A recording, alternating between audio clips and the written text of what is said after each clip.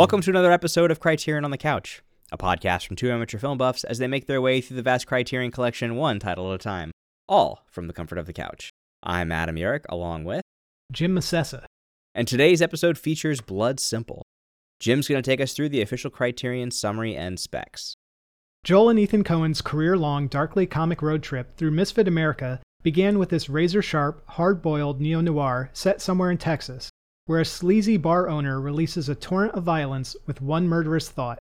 Actor M. Emmett Walsh looms over the proceedings as a slippery private eye with a yellow suit, a cowboy hat, and no moral compass. And Frances McDormand's cunning debut performance set her on the road to stardom. The tight scripting and inventive style that have marked the Coens' work for decades are all here in their first film, in which cinematographer Barry Sonnenfeld abandons black and white chiaroscuro for neon signs and jukebox colors that combine with Carter Burwell's haunting score to lurid and thrilling effect. Blending elements from pulp fiction and low-budget horror flicks, Blood Simple reinvented the film noir for a new generation, marking the arrival of a filmmaking ensemble that would transform the American independent cinema scene. This movie came out in 1984. It is only 95 minutes long. It's in color, 5.1 surround, and a 1.85 to 1 aspect ratio. And if you're following along at home, this is Criterion number 834. And this is one of the few Criterion movies that you and I both own. Yeah. Is this the only one we both own? No. I think there's a couple we both own.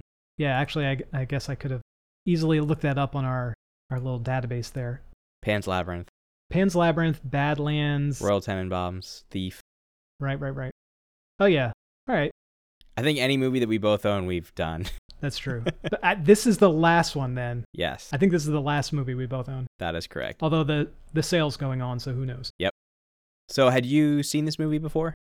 No. And I've seen a lot of Coen Brothers movies, but this was their debut movie. So it was kind of nice to go back and watch this and be like, oh yeah, that's kind of like what they did in The Hudsucker Proxy or No Country for Old Men, or I don't know. I feel like I've seen so many of their movies. I also own Inside Llewyn Davis, which is in the Criterion Collection. Yeah, that's a good one. That's Coen Brothers. That might be their only other Criterion movie, but I tend to love all of their movies, and yeah, I did like this one too. I'm glad we finally got to it. Yeah, I mean, I'm a big Coen Brothers fan. I mean, I haven't seen everything that they've done, but I always liked one of the first of their films that I saw was Miller's Crossing, which I always liked. That's a really good one. That's a I good, saw that thriller. That's got a really good score too. The theme, the Miller's Crossing theme, is like, I have that in one of my Apple Music playlists. It's so good.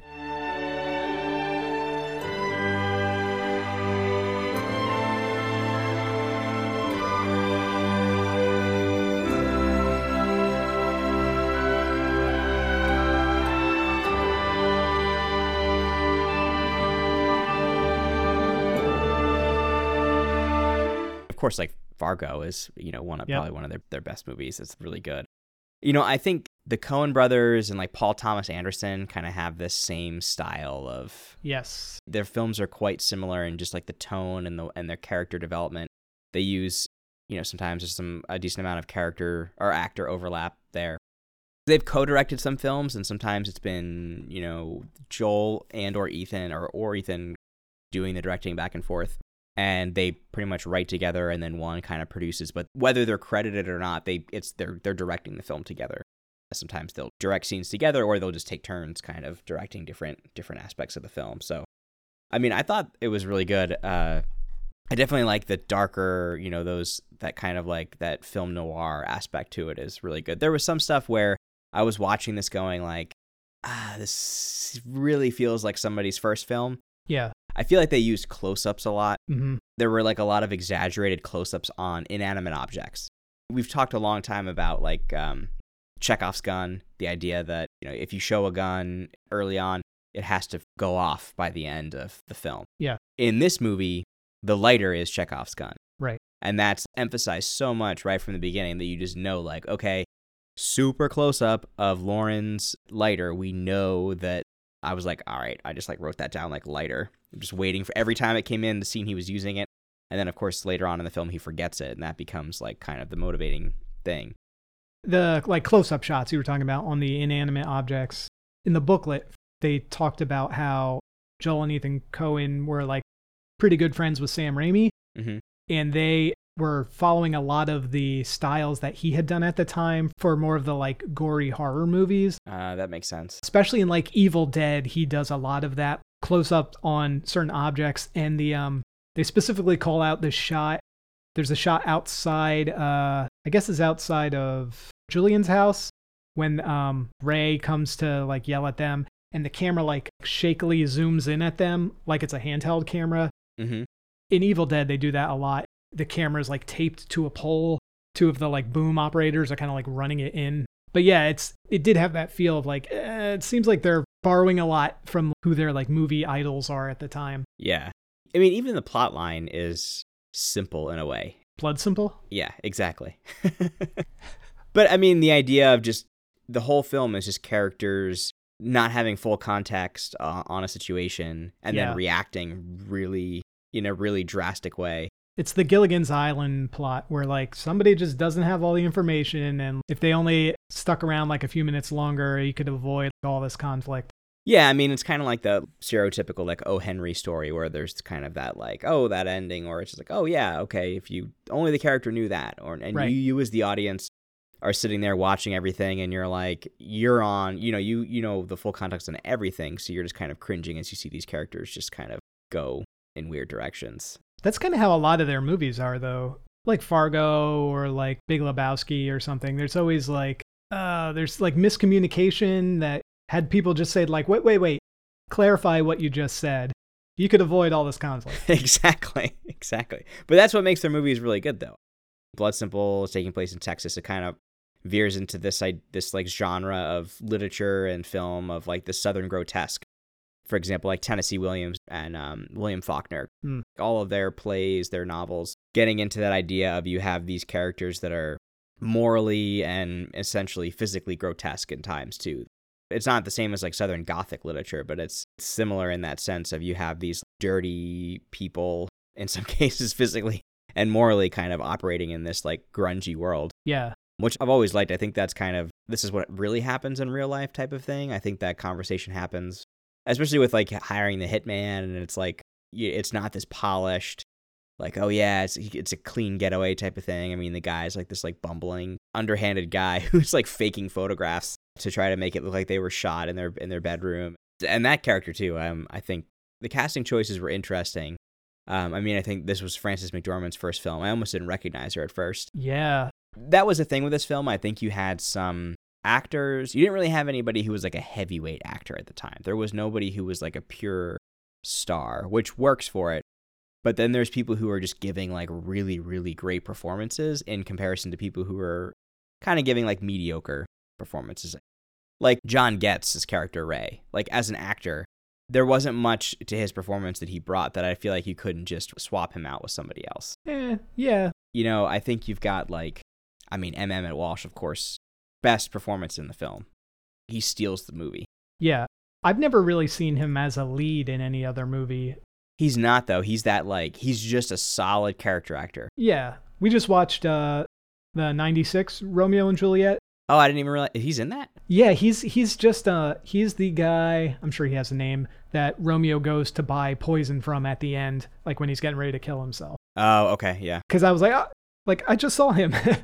To your point, he's kind of like, he's a great background actor or like secondary character, but he really held his own here. He carried the movie. Yeah. Well, him and Dan Hedaya, Julian.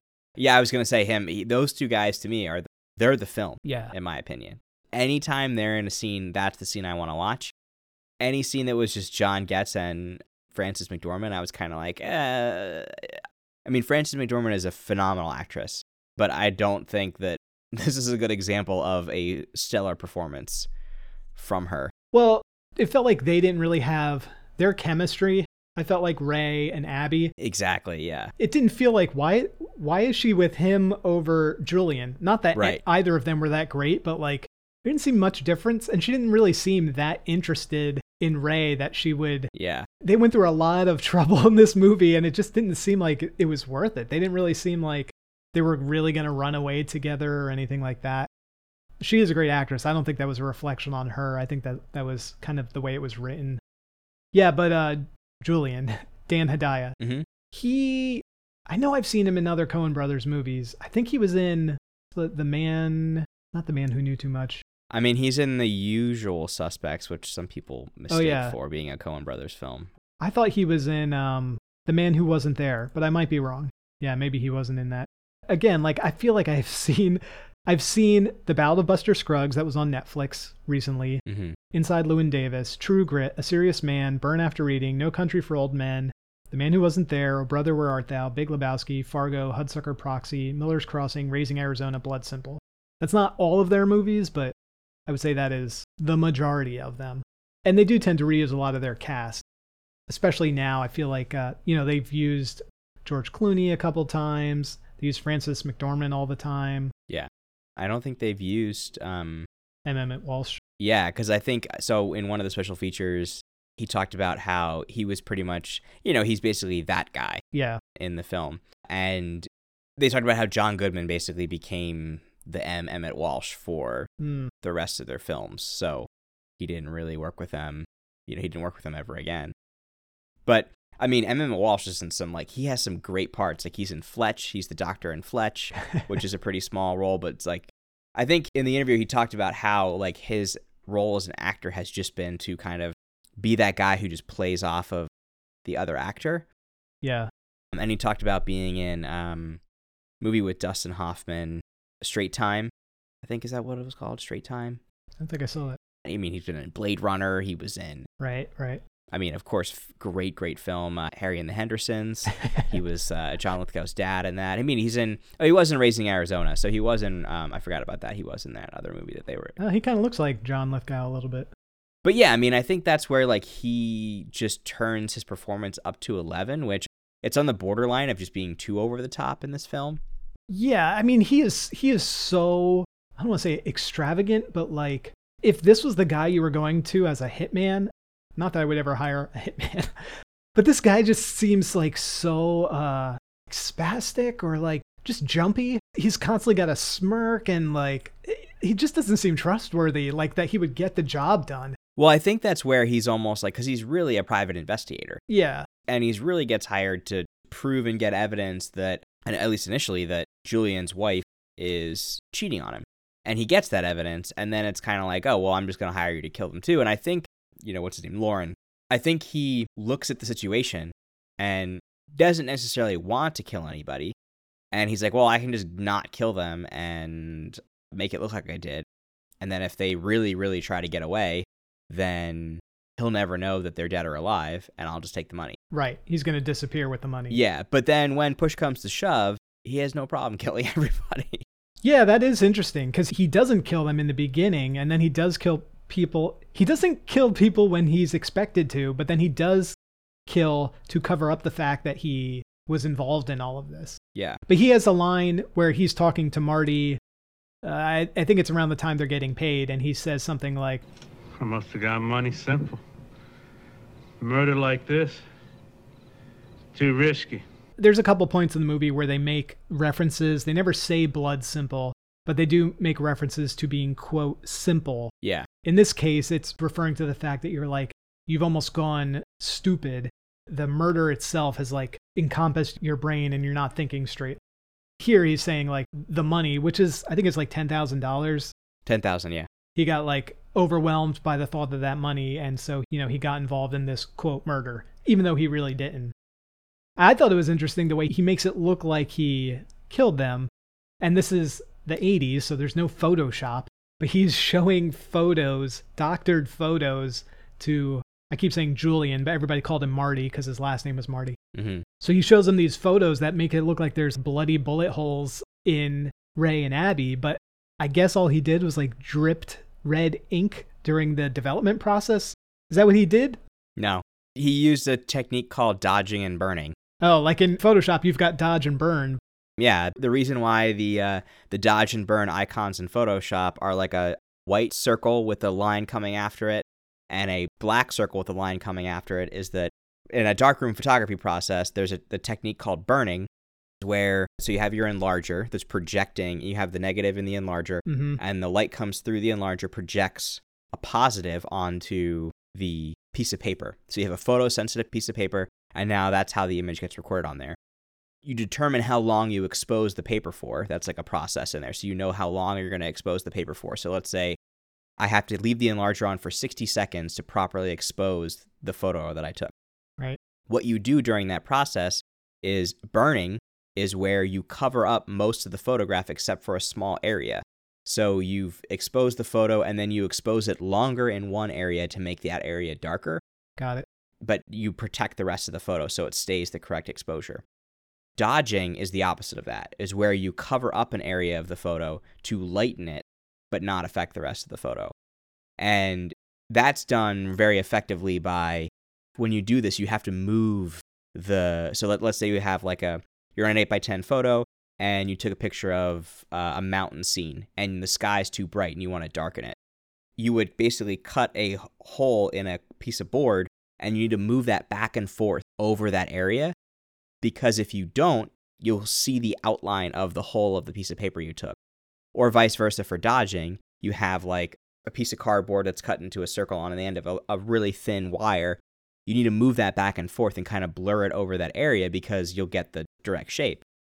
So if you look at what he did that. He just cut really small holes and he just held it over there to make it look like he burned that in to where it was so overexposed that it made it black. Got it. And then he just kind of did that with a little thing where he was just moving a little thing back and forth on the guy's arm to make it look like a blood trail. That's essentially the technique that he was doing to do that. Because it was all black and white. Right. So he was able to make it look like the blood was going to show up as dark gray or black.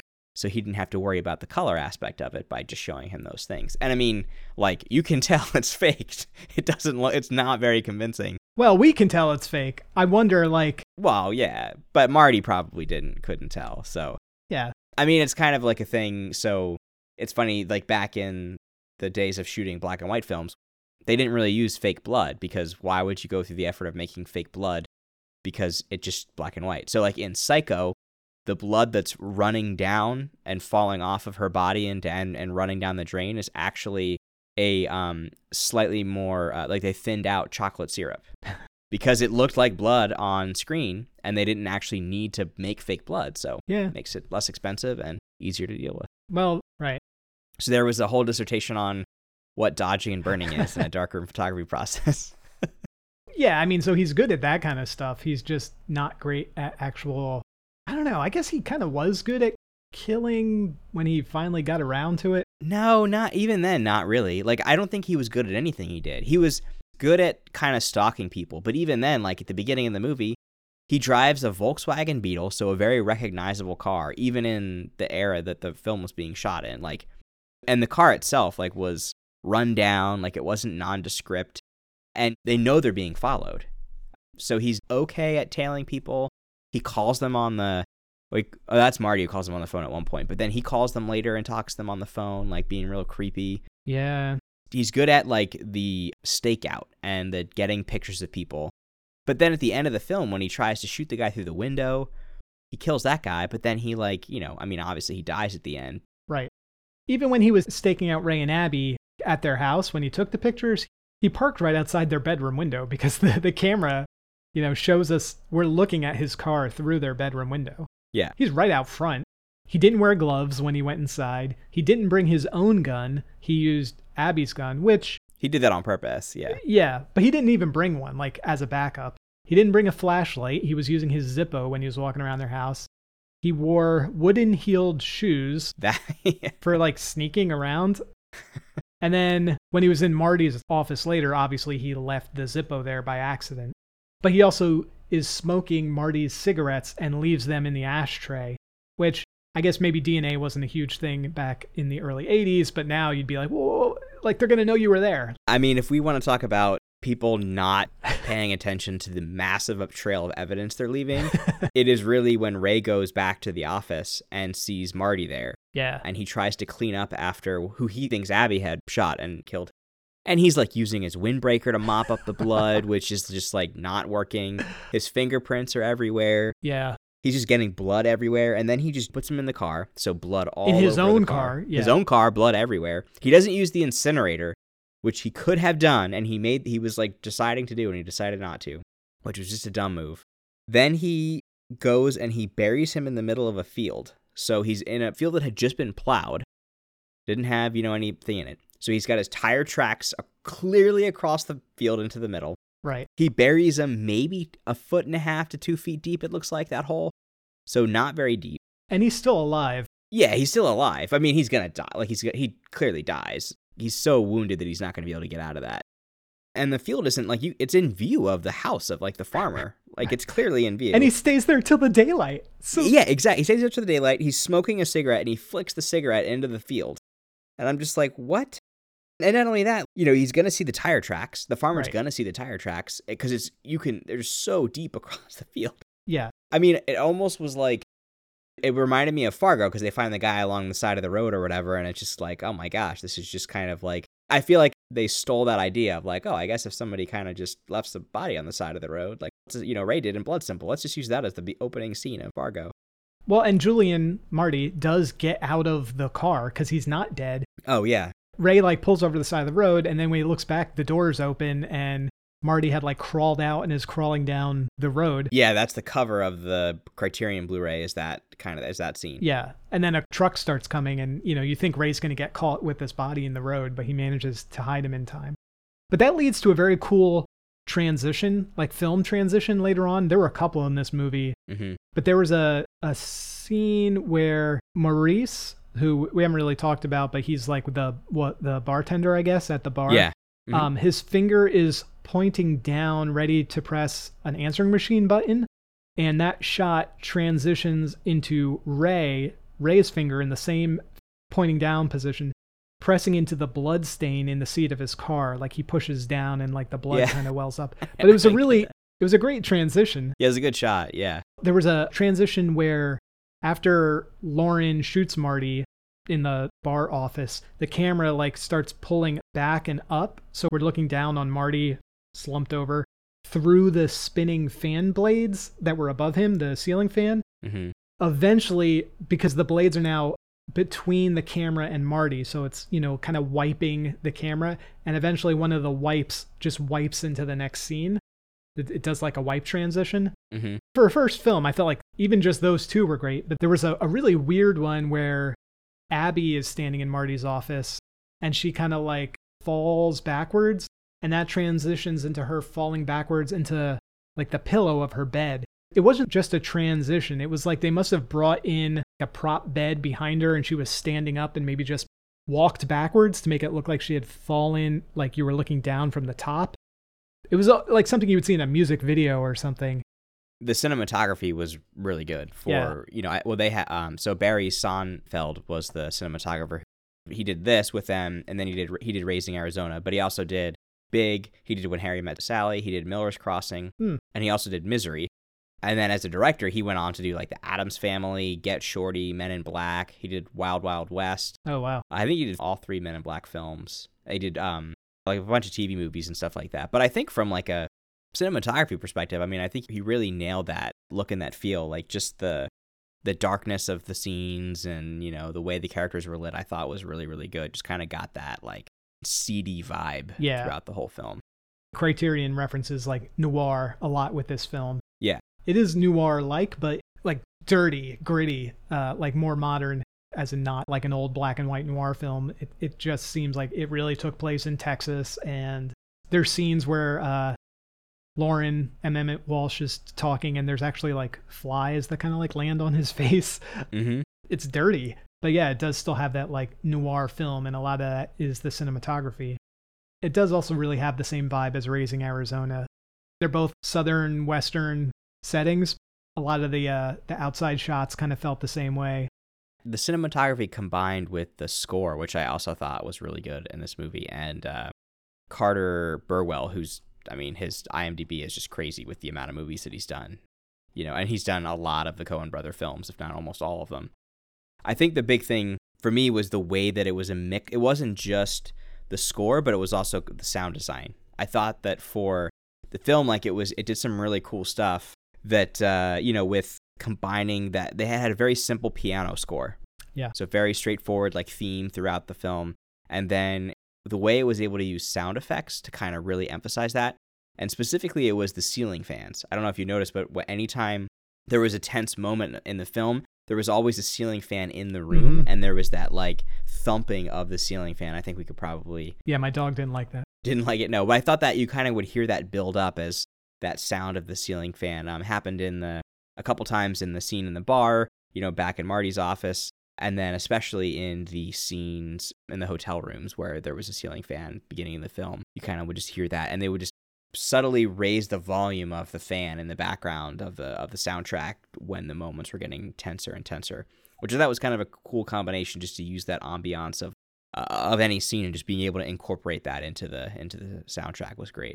There's a scene where I think, like, towards the beginning, Marty kidnaps Abby, quote, kidnaps, but her breathing is intensifying and it transitions into that rhythm of the ceiling fan. I thought I was, like, mishearing it first, and I actually rewound, and it was just like the yeah, and became the boom, yeah. boom, boom. Yeah, they had a couple good songs. I'm a Believer, Louie Louie. That wasn't really the score. The score was actually really nice, and, like, it fit well. It wasn't too overpowering. I think the one song that was It's the Same Old Song by the Four Tops. Yeah. That was the song that just was repeated throughout the film. Now it's the same old song, but with a different meaning since you've been gone. It's the same old song, but with a different meaning. And it breaks me up to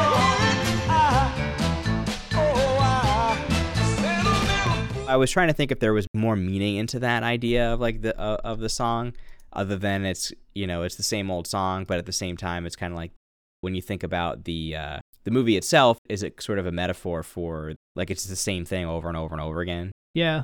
And the song's about, like, it's like a breakup song, so it's about people going away, like, breaking up, and then, like, being haunted by that person's memory, essentially.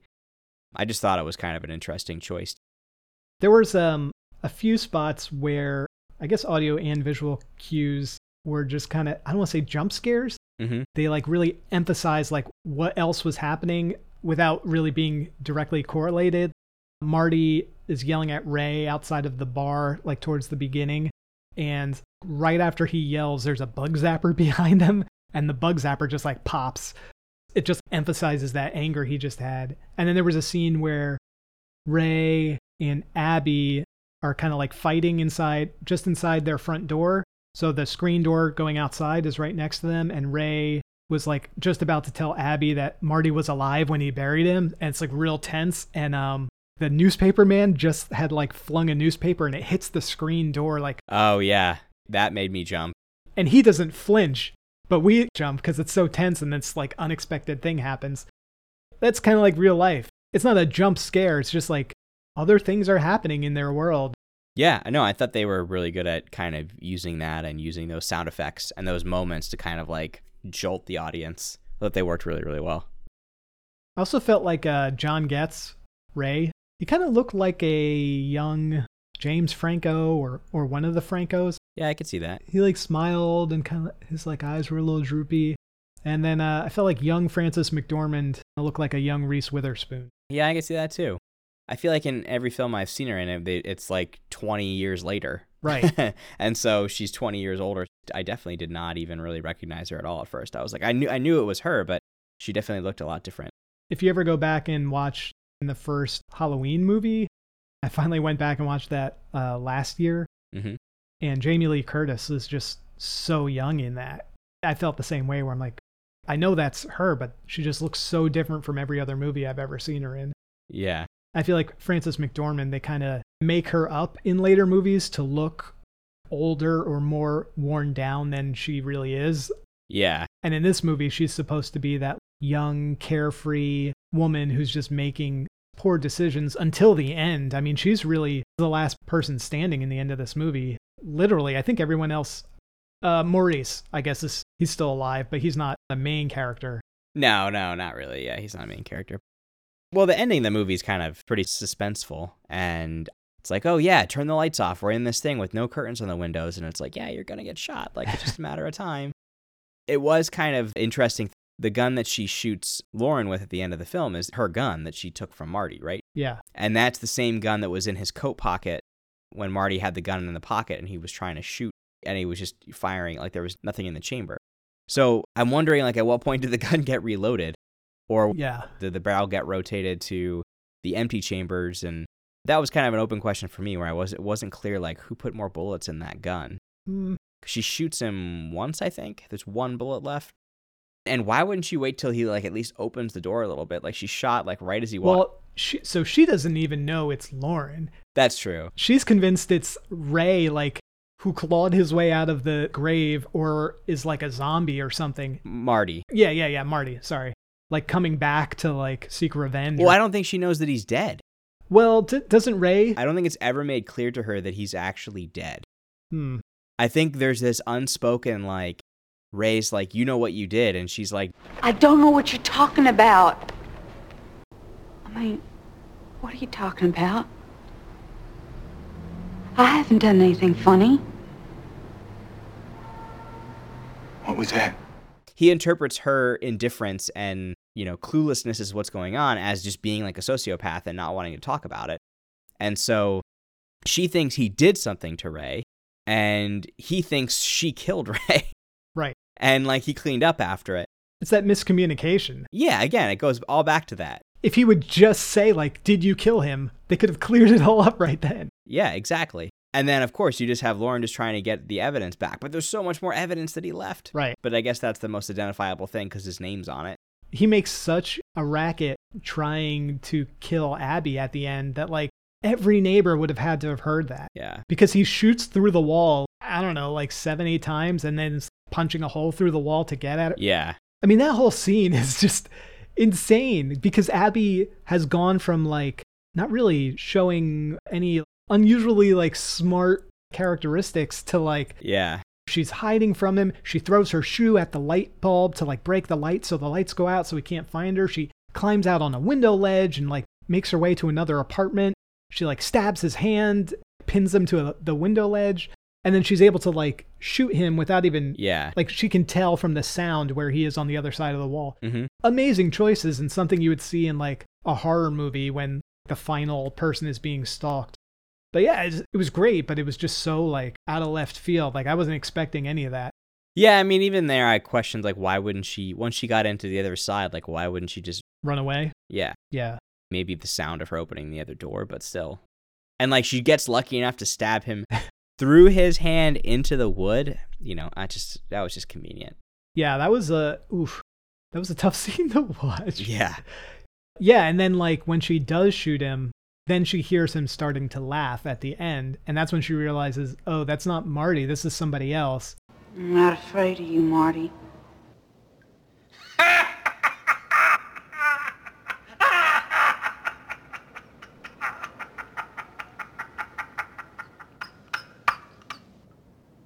Well, man, if I see him, I'll sure give him a message. And he starts laughing because he realizes, oh, she shot me because she thought I was Marty. She doesn't even know who I am. Yeah. And it just kind of ends there. He's staring up at this dripping sink. He's under the sink where he fell and the water's dripping down on him. Well, that was what was interesting too. What I thought was kind of odd was at the end there, he sees the drip of water and it never actually falls. Yeah. It's pooling and pooling and pooling, and he has this look of horror on his face because it's gonna like hit him in the head.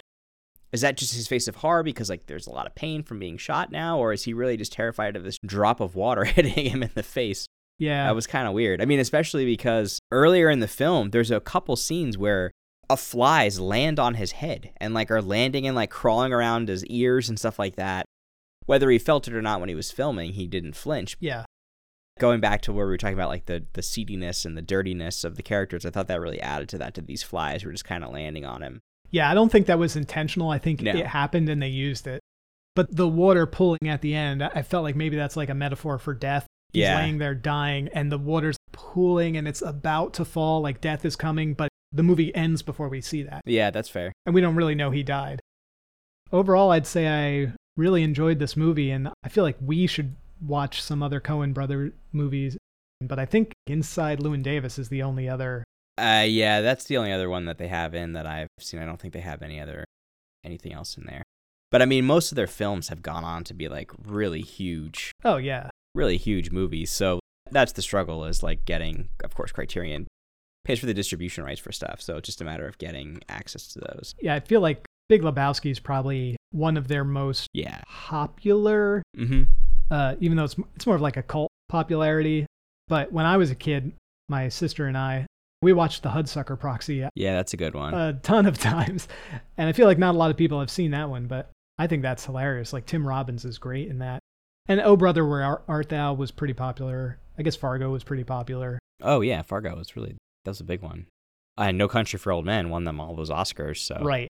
I'm very surprised that hasn't made its way to Criterion yet. And I don't know if that's a rights thing, but that just feels like, I get that this is probably in the Criterion because it's their first, yeah, it's their like entry into the industry. But No Country for Old Men is just amazing. More so, I guess, for the acting. But you also said that the Coen brothers movies also feel a lot like Paul Thomas. Who'd you say? Paul Thomas Anderson, Okay, yeah. which he has a couple of films in. Punch Drunk Love. I think No Country for Old Men and There Will Be Blood came out in the same year. And to me, those films are just, they're so intertwined in my head. Yeah. And I know that they're about different things, but they both take place in the West. I felt like the cinematography on them is very similar. They're both very like dark and direct, and there's not really like a love story. So yeah, and that's Paul Thomas Anderson and Coen brothers. Yeah, I'd love to watch a Paul Thomas Anderson movie as well. Only Punch Drunk Love is in. Yeah, that's not my favorite, but maybe they'll add something soon. One of my favorite movies is Magnolia. Oh yeah. I think that's probably his best film. I actually had, so you know, in that film when it rains frogs, Mm-hmm. I had one of the prop frogs from the film. It's this big rubber frog that they like were dropping from the sky and stuff like that, or shooting out of cannons in Disney World at what was, I guess it's called Hollywood Studios now. The last time I was there, it was called that, or MGM or whatever. When you first walk into the park, off to the left, there was a little shop that a lot of people didn't go into, and they sold actual screen-used film props. Wow.